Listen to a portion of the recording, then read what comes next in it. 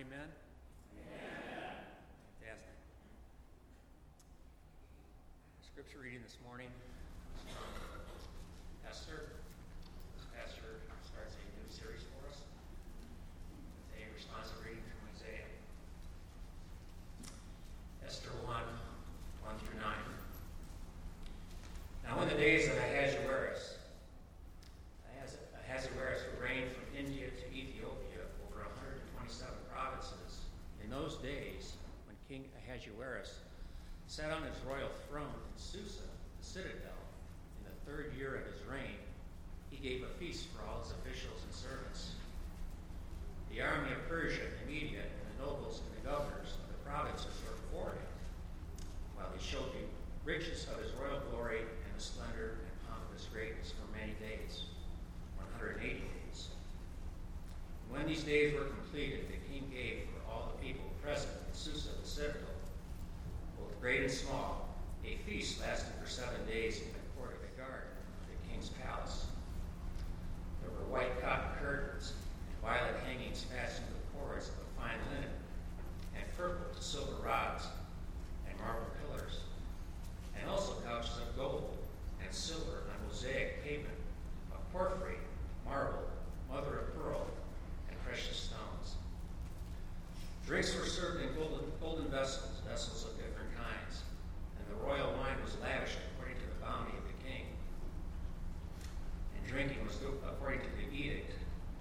There is no compulsion, for the king had given orders to all the staff of his palace to do as each man desired. Queen Vashti also gave a feast for the women in the palace that belonged to King Ahasuerus.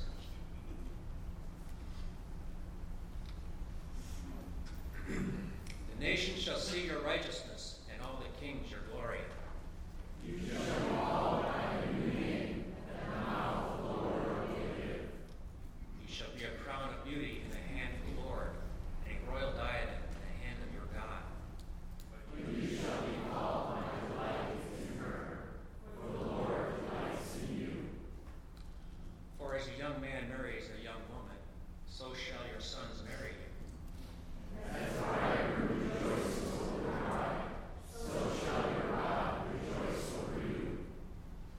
This is the word of the Lord. Thanks be to God.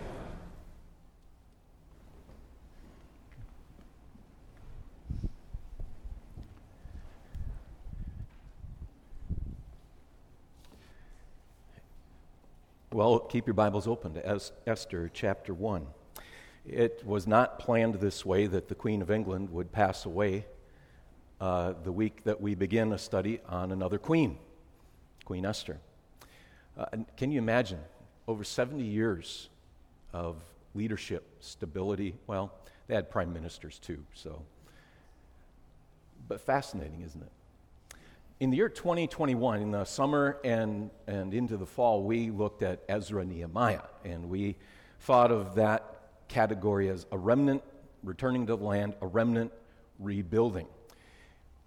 I want to come back just a little bit further down the road historically about in between chapter 6 and 7 of Ezra, Esther happens.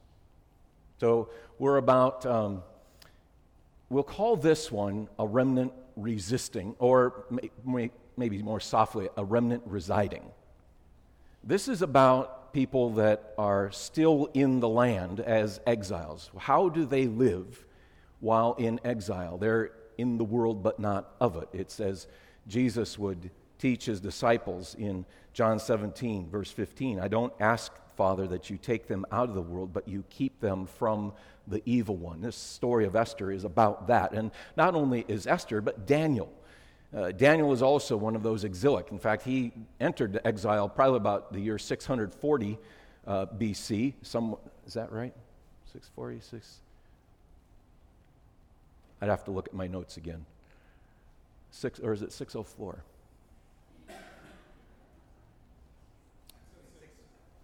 It's 6 something. 606. Okay, yeah, about 605, 604. Daniel went into captivity. He's there probably about 70 plus years. And now 51 years after the passing of Daniel is Esther. And Daniel had served Nebuchadnezzar, who then was usurped by Darius the Mede, who had a son whose name was Xerxes, or also known as Ahasuerus. This Ahasuerus, this is the son of Darius, whom David served. This is Esther, about 51 years or so down the road. Esther's a feminine parallel to that Daniel. But the question that we arise and confront here is, where is God? And maybe you know this from trivia and so forth, but God is not mentioned by name, by any direct word in the entire book of Esther. So much so that even Luther, he just wanted to kick it out of the Bible altogether. God wasn't, he thought it was just too pagan. Well, cooler, wiser heads won that battle. But Esther is this story answering, where is God? And the people of God are asking this question. And they ask this one regularly. Psalm 10, verse 1 says, "Why, O Lord, do you stand afar off? Why do you hide yourself in times of trouble?" We may ask that very same question sometimes. And the book of Esther seeks to give us a measure of answer, and it ought to be, I suppose, satisfactory to us. Esther opens in the days of Ahasuerus. Yes, this Xerxes, this event between Isaiah chapter 6 and Ezra chapter 6 and 7. Some of the exiles have gone back to the land with Ezra, and they're facing some great challenges. Two fellows there, Sanballat, for example, they're trying to put real great pressure on Israel to stop building the temple, stop building the walls of Jerusalem. And now, in the empire itself, in the capital city, citadel of Susa, they're going to face the reality of genocide by a fellow named Haman. Where is God? And here is where we get an example of how do we live in the midst of that kind of suffering, that kind of persecution. But again, God isn't mentioned. But we're not driven by fortune, luck, fate, or karma. We are forever led by the hand of God. And Charles Spurgeon summarized it something like this. He says, when you can't trace his hand, trust his heart. I think someone penned a song after that kind of phrase.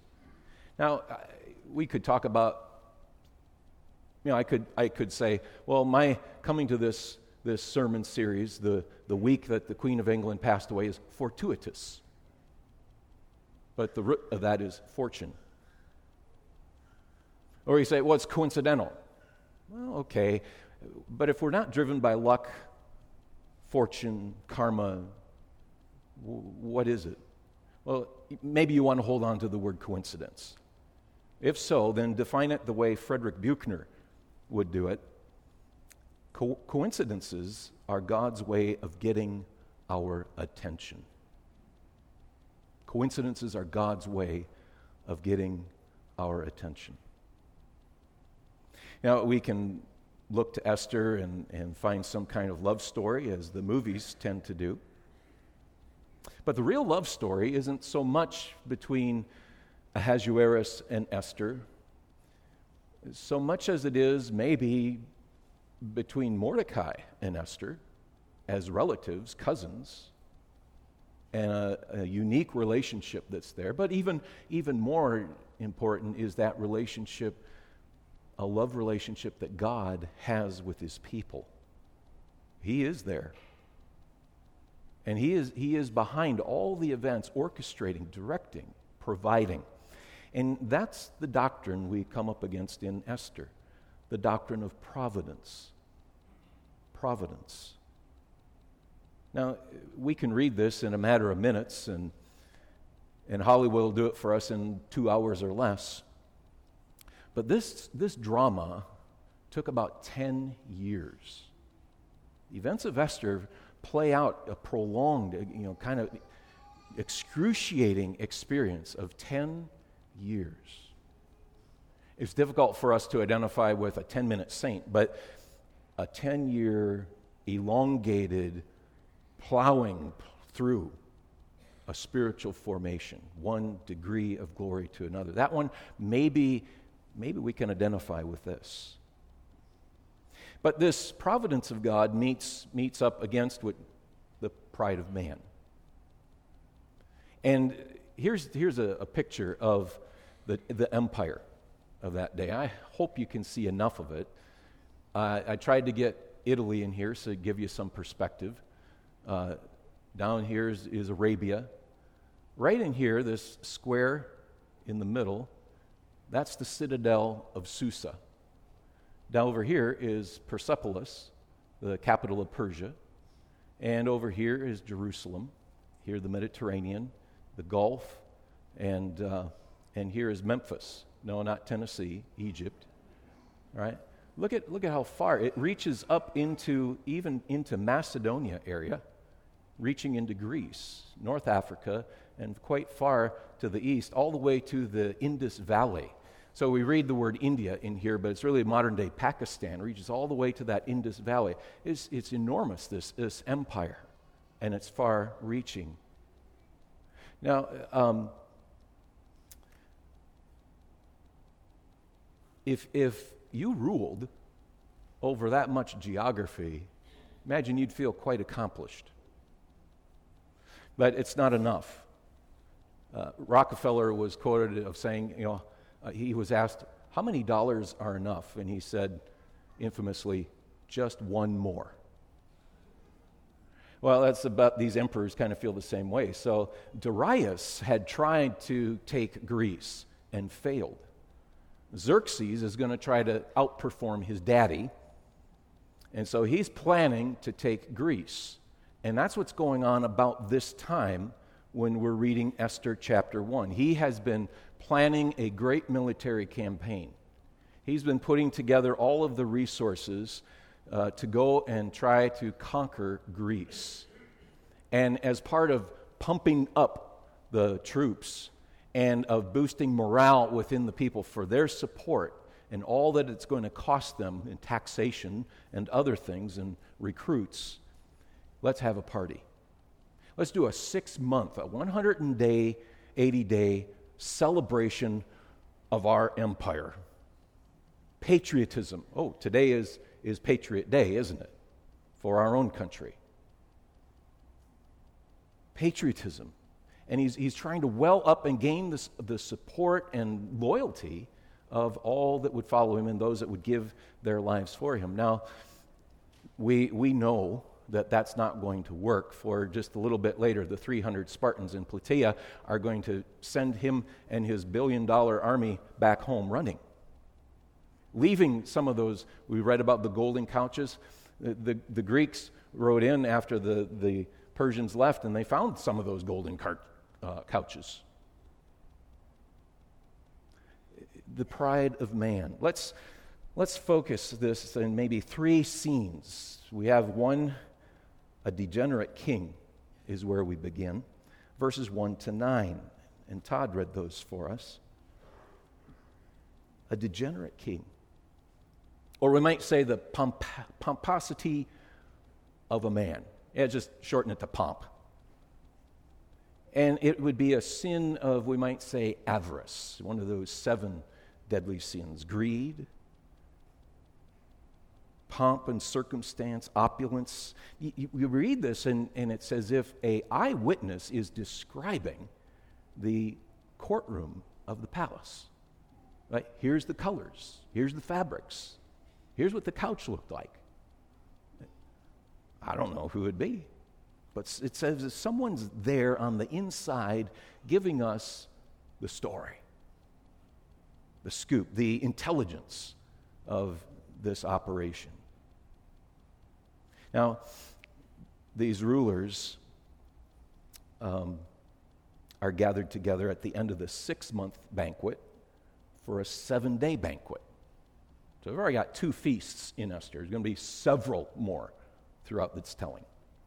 The second feast now is culminating the 6 months. It's a 7-day feast for especially the key leaders and the 7 princes in particular. And at this particular feast, the rules are set aside. Normally, when you sit down at the table of the king, you don't eat what he doesn't eat. You don't drink what he doesn't drink, not only in its variety, but in its amount. You don't drink more than the king drinks. But this time, the king, again, wanting their loyalties, sets that rule aside. Drink as much as you would like. Don't let me be the limitation. Go to your heart's desire. Drink and be merry. Now, this power, this prestige, and these possessions are all Xerxes, all Ahasuerus.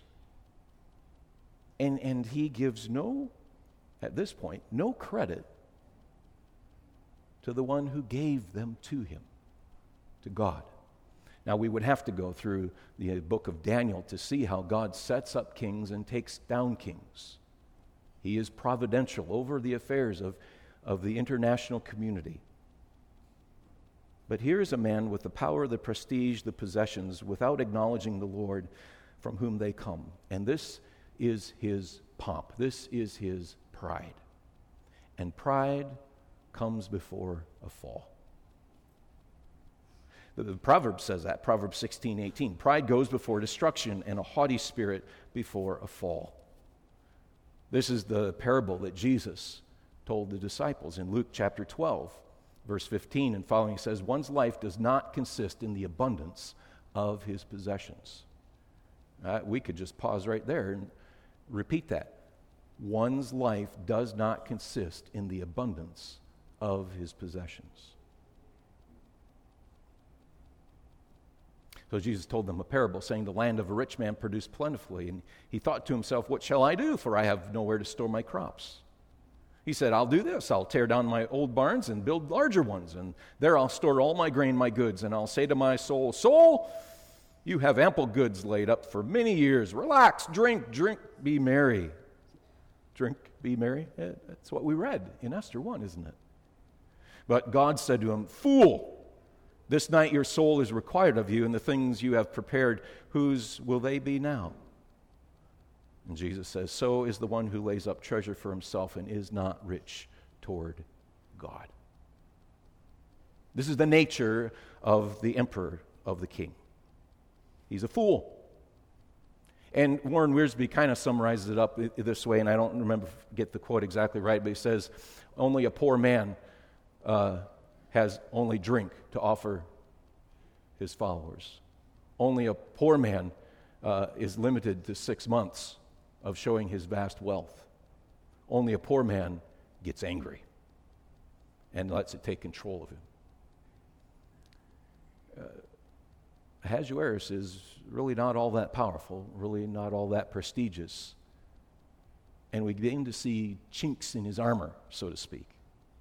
But there is another character that comes in verses 10 to 12, and that we'll identify as a disobedient queen. And through her disobedience is revealed another sin of the king, his petulance, his anger. Verses 10 to 12 go on. On the 7th day, when the heart of the king was merry with wine, he commanded Mehuman, Biztha, Harbona, Bigtha, and Abagtha, and Zethar, and Carcas, that is the 7 eunuchs who served in the presence of King Ahasuerus, to bring Queen Vashti before the king with her royal crown, in order to show the peoples and the princes her beauty, for she was lovely to look at.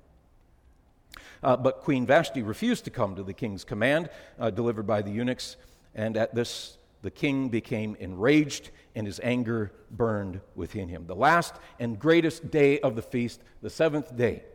Now, it's interesting to note the number 7 throughout this chapter, isn't it?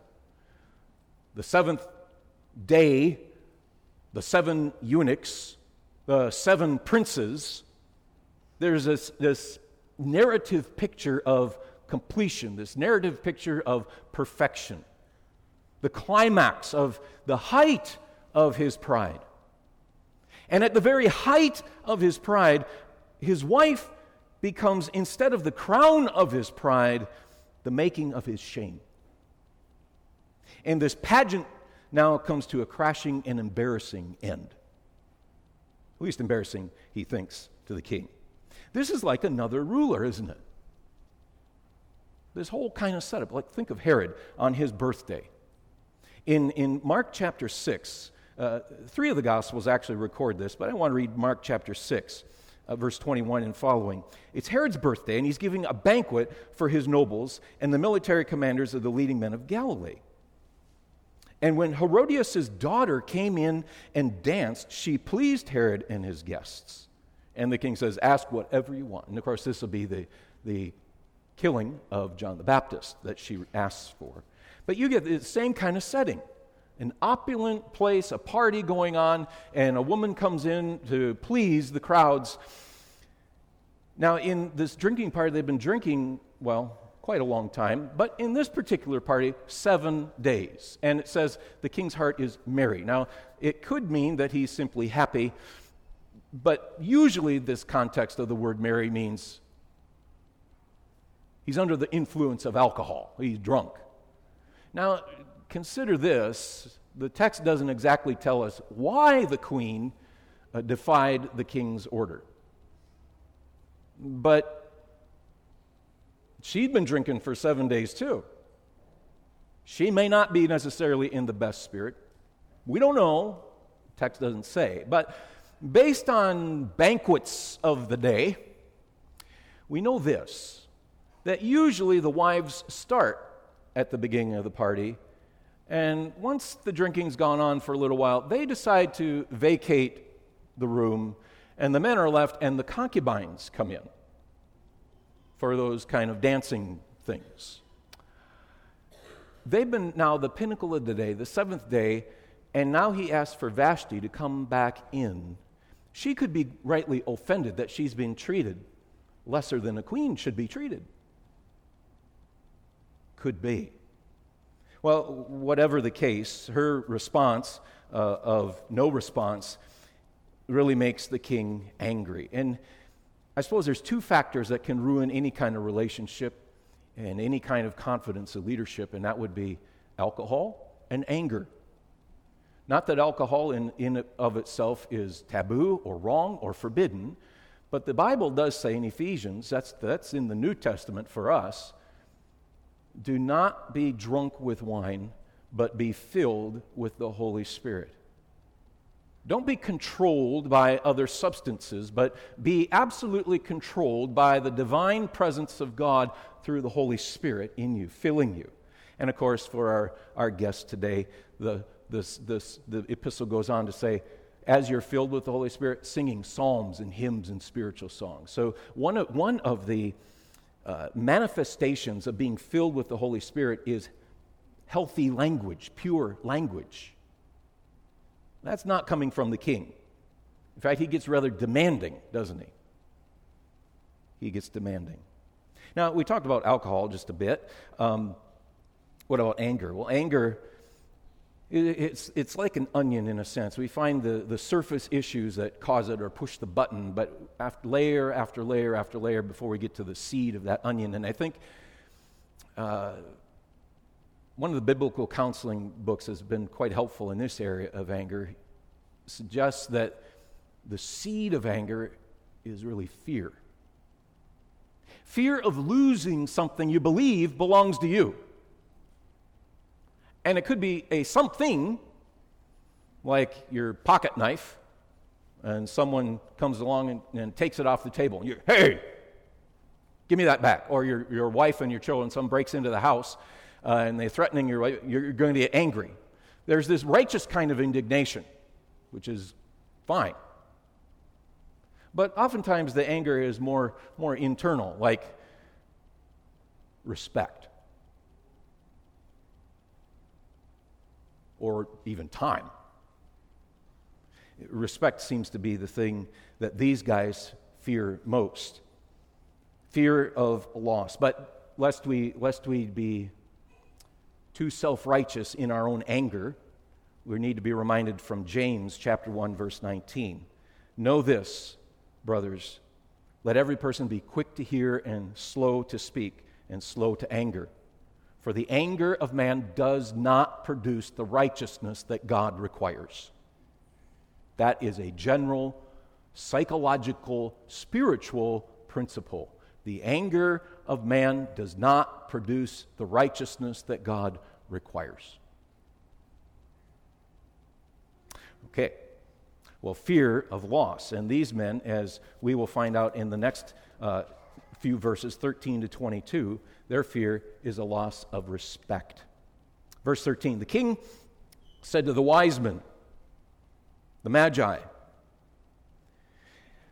these who knew the times, for this was the king's procedure toward all who were versed in law and judgment. The men next to him, being Karshena, Shethar, Admatha, Tarshish, Meres, Marsina, and Memucan, the 7 princes of Persia and Media, who saw the king's face and sat first in the kingdom. According to the law, what is to be done to Queen Vashti, because she has not performed the command of King Ahasuerus delivered by the eunuchs. Then Memucan said in the presence of the king and the officials, not only against the king has Queen Vashti done wrong, but also against all the officials, all the peoples who are in all the provinces of King Ahasuerus. For the queen's behavior will be made known to all women, causing them to look at their husbands with contempt, since they will say, King Ahasuerus commanded Queen Vashti to be brought before him, and she didn't come.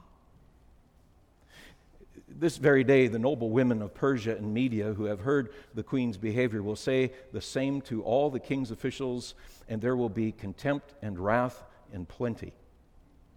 Now, if it please the king, let a royal order go out from him, and let it be written among the laws of the Persians and the Medes, so that it may not be repealed, that Vashti is never again to come before King Ahasuerus. And let the king give her royal position to another who is better than she. So when the decree made by the king is proclaimed throughout all this kingdom, for it is vast, all women will honor their husbands, high and low alike. This advice pleased the king and the princes, and the king did as Memucan proposed. He sent letters to all the royal provinces, to every province in its own script, and to every people in its own language, that every man be master in his own household and speak according to the language of his people. Memucan, his name means something like certain, truth, but it also has another meaning poor, impoverished.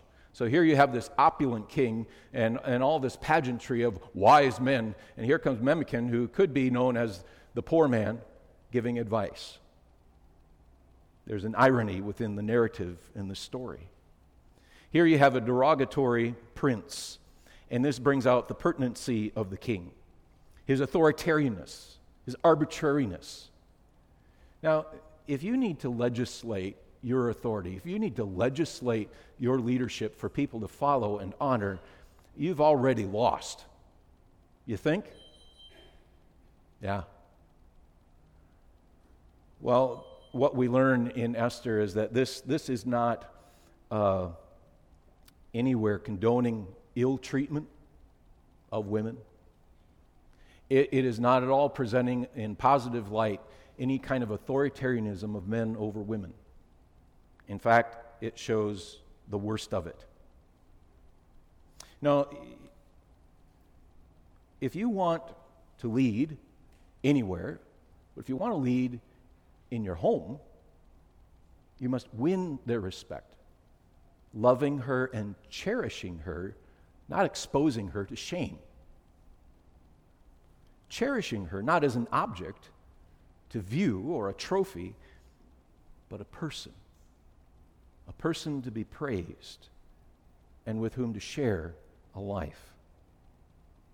Well, we could spend a little bit more time on this, but these three characteristics, avarice, anger, and authoritarianism, shall we say, culminate in a DUI. We've been talking about drinking, so we can talk about DUIs, right? Decisions under the influence. Decisions under the influence of sin and self-centeredness and self-assertion. One who is ruled by these passions will react compulsively and short-sightedly. And this person is in the moment only, right here, right now. They got to have it all, and they got to have it all now. There is little consideration for the future. There is no desire to wait. And we ought to feel sorry for people that have no hope. That's what's revealed. No hope. Perhaps that's the true nature of a person such as this king. Hopeless, fearful, and loveless. But the one who rests in the providences of God has faith, hope, and love. Now, our God is not named in this narrative, but yes, he's there. He's a counterpoint to what we've just read and seen. He is, in fact, a devoted Lord who is providential and who is affectionate. There is a better wealth. There is a better king. There is a better banquet. And it's all in Jesus.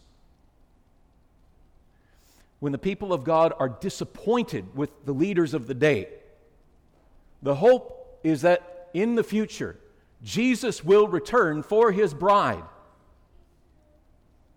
and dwell with her and banquet with her. Revelation chapter 5, verse 12, here is a better richness and wealth. Worthy is the Lamb who was slain to receive power and wealth and wisdom and might and honor and glory and blessing. And here is the supper that is to be desired in John chapter 7, verse 37. On the last day of the feast, the seventh day, Jesus stood up and cried out, "If anyone thirsts, let him come to me and drink. Whoever believes in me, as the scripture says, out of his heart will flow streams of living water." Is that not a better way to drink? Is that not a better way to have a merry heart, to take in of the Lord Jesus Christ, totally devoted to his people, the providence of God ordering the circumstances and pouring out his love and affection for his people? And with the heavenly chorus, Revelation 19, we say, "Hallelujah, for the Lord our God, the Almighty, reigns.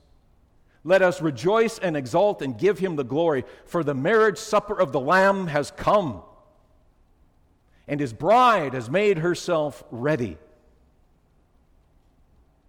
The bride hears the voice of the bridegroom and comes, ready to meet him.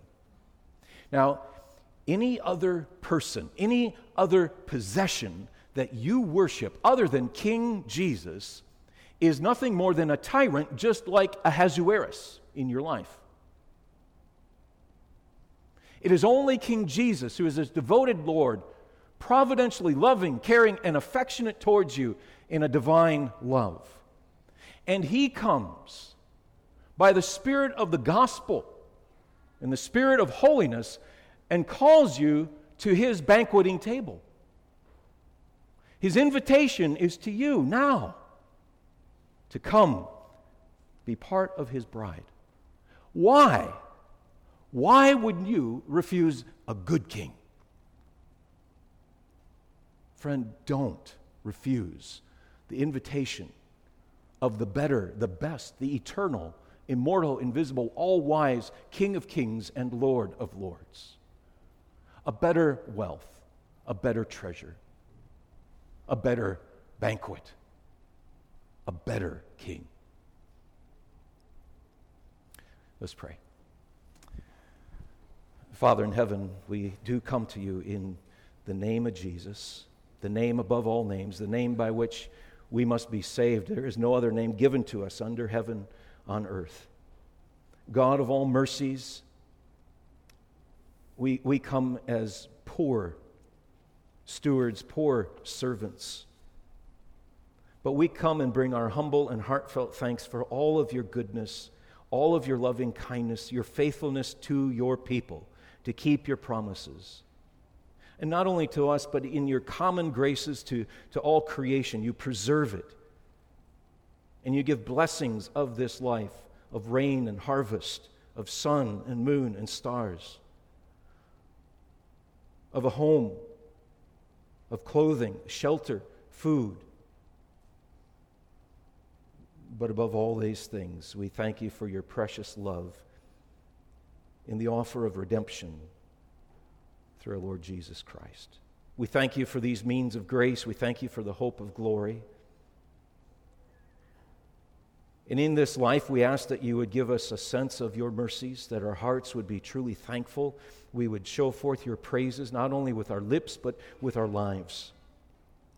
We would give up ourselves to your service and walk before you in holiness and righteousness all of our days. But we know, God, and we have no power in of ourselves to help ourselves. So keep us both outwardly in our bodies and inwardly in our souls, that we would be defended and protected from all adversaries, that you would protect us and guard us until the day of Christ, body, soul, and spirit. Guard us from evil thoughts that would assault and hurt the soul. And Lord, grant us your help. But when help seems to be delayed, give us patience. May we not be dictatorial to you about either time or measure, but may we wait upon you, wait upon the Lord, for he will deliver you. That we would abide in your own good time, for you have pleasure in those that fear you and put your trust in your mercy. We call upon you for your mercy for our brothers and sisters within our body and around the world. We're grateful for assembling us together here. We pray for our brothers and sisters who ministered to us this day in the chorale. We pray your blessing upon not only their rehearsal, but upon their journey back to campus today, their ministry in the months to come. Give Mr. Chin the fullness of your Spirit and all wisdom to lead and direct. Our sympathies continue to go out to several families in recent months and days who have lost a loved one. Our hearts go out to even the family of Eliza Fletcher, whose service was this last week as well. There are these dark things that happen, travesties that happen, yes, even to your people. And God, we ask that in the midst of all this, you would demonstrate your goodness and your grace, that you would show light in the darkness, you would show life in the midst of death. You would bring comfort and compassion to these, your people, and you would draw others to your saving mercy. In this world, there are wars and rumors of wars. There's feasts in some places and famines in others. We ask for justice to be accomplished. We pray for judicial decisions to be made within our own court system. We ask for your providence in the elections coming this fall. We ask that you would stop the unreasonable taking of life in these shootings that are rampant. Stop them, we ask. Even this day, as we remember the great terrorist attack of 21 years ago, and then a battle that was supposed to ensue against powers of evil and darkness. Well, Lord, it's not just over there. But we thank you that over these couple of centuries, indeed, you have preserved a people here in this place, in this country. And from this foothold, many have gone forth with the gospel of Jesus Christ in missional efforts around the world. And so for that reason, if for no other reason, we thank you for this Patriot Day to remember the freedoms, the liberties we have that allow us to actually live as citizens of a greater kingdom. But now we would also consider those who go out from among us and serve in various capacities around the world, advancing the cause of Jesus Christ. Today we would bring the Verklers to you, and we thank you for the opportunities they have of relationship and of evangelism in Ottawa. And we pray that you bring fruitfulness to their work. We thank you for preserving Michelle through a particular surgery. We pray that you'll provide for Titus as he anticipates another. God, give supply to their needs.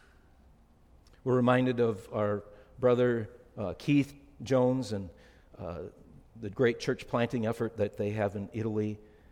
We ask, Lord, you would provide a building for them. You would provide the funds in order for them to purchase this building that's been presented to them. Perhaps even we might be a part. Lord, we thank you for your preservation of our ministries here. We give you thanks for a new season, the inauguration day of Bible fellowships and Sunday school and small groups and Bible studies, ministries of mercy and outreach to our neighborhood. God, may they increase, may they multiply, may there be manifold fruitfulness. May men and women and boys and girls come to know Jesus as their Savior. Father, we thank you that we can hold up one another in love and good works. May we serve one another faithfully, and even now we intercede for those that need your touch and your healing. Those that are to embark upon surgery in days ahead, we ask your provision in every way for good outcomes. We pray for those that are in the physician's care currently and ask for restoration and healing. We especially pray for our sister Sarah and ask that you would continue to bring healing after this surgery.